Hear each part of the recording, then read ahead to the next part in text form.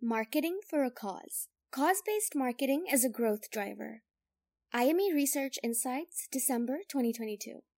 In a socially networked world, people remember and are loyal to brands that are linked with a cause. A recent report on Gen Zs by advertising and PR firm Havas Group reveals that 70% of young Indians prefer to buy from brands that align with their environmental and social ideology. The payoff from cause-based marketing, CBM for short, campaigns built around social causes but with a subtle revenue-driving objective, is potentially huge. This paper looks at how companies can align themselves with social causes and provides some do's and don'ts. Types of cause-based marketing. The three most common types of CBM campaigns are message-focused, action-triggered, and licensing campaigns.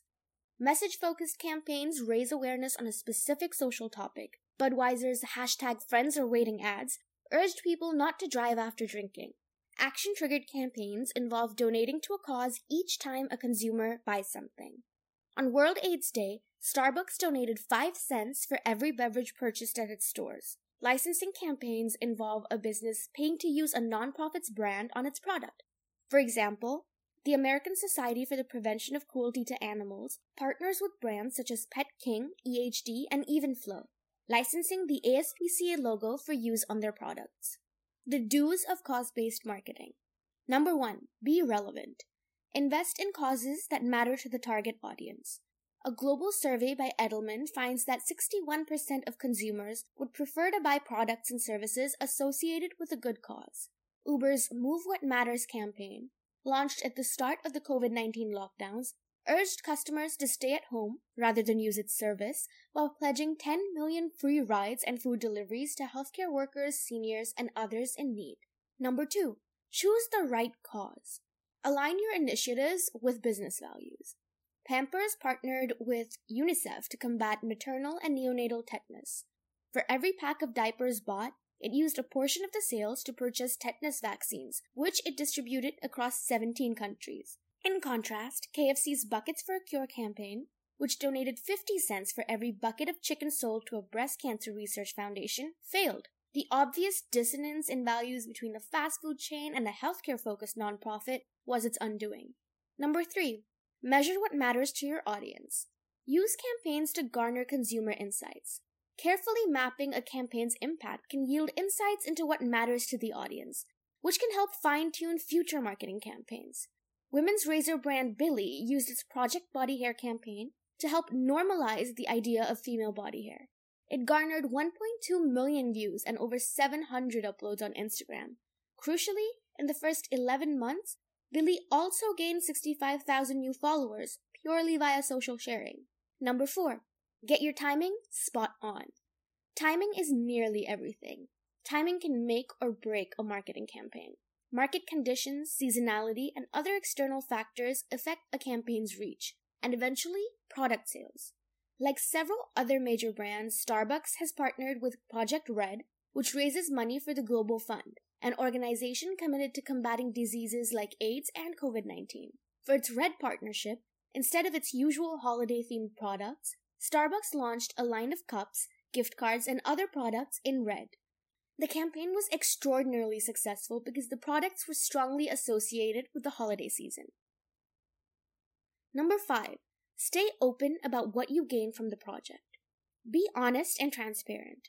The more honest and open a campaign is, the higher the trust engendered in the brand. Starting in 2006, Tom's Shoes' 1-for-1 campaign pledged to donate a pair of shoes for every pair purchased. Importantly, it stated that the cost of these free shoes was built into the end price, ensuring profitability and transparency.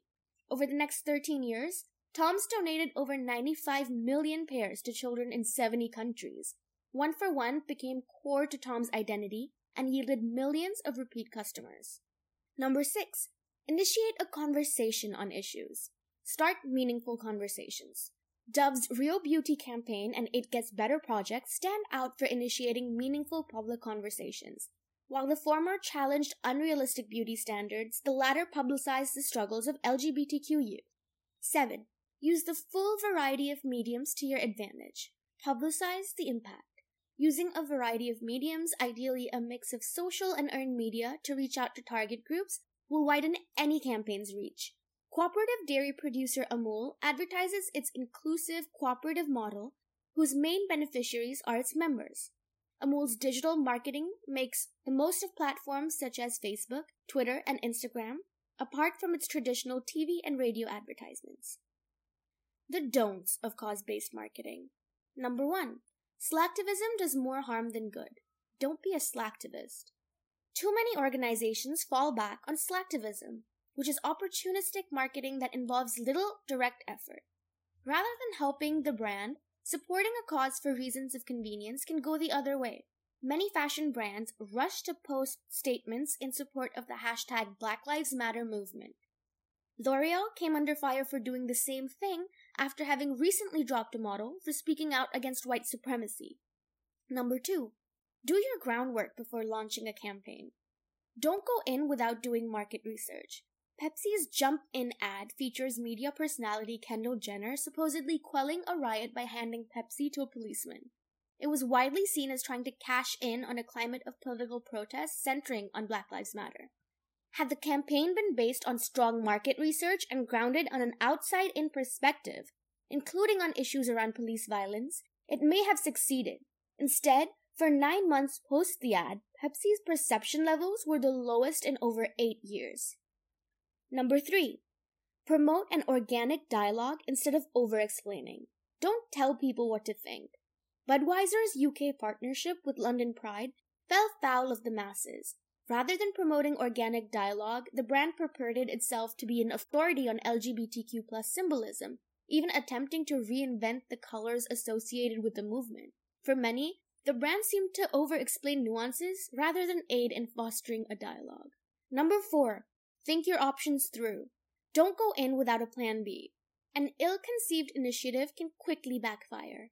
Burger King's #FeelYourWay campaign, which sought to raise awareness around mental health, proved controversial. The company was accused of trivializing and capitalizing on mental health issues, especially since its product had nothing to do with the cause. Making matters worse, it was targeted by a social media campaign in which former employees revealed their negative experiences when they sought help for mental health issues. Cause-based marketing as a damage control tool.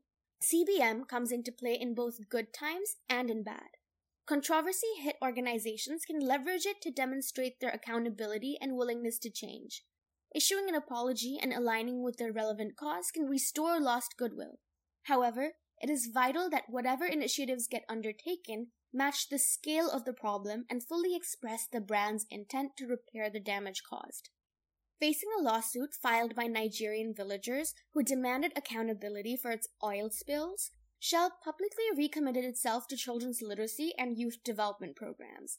This came off as inauthentic and did nothing to help Shell's image. While skill development for youth is a worthy cause, it would have been more effective to focus on a cause directly connected with the problem, such as marine life conservation. On the other side of the spectrum lies the fairness cream brand Fair and Lovely, which for years was accused of facilitating colorism. The name itself and the imagery deployed in its ads sent out the message that darker-skinned women were less attractive. After rebranding itself as Glow and Lovely, it began to champion female empowerment. It set up a foundation that supports women through an easy-to-access platform, offering skill development via online courses and job postings.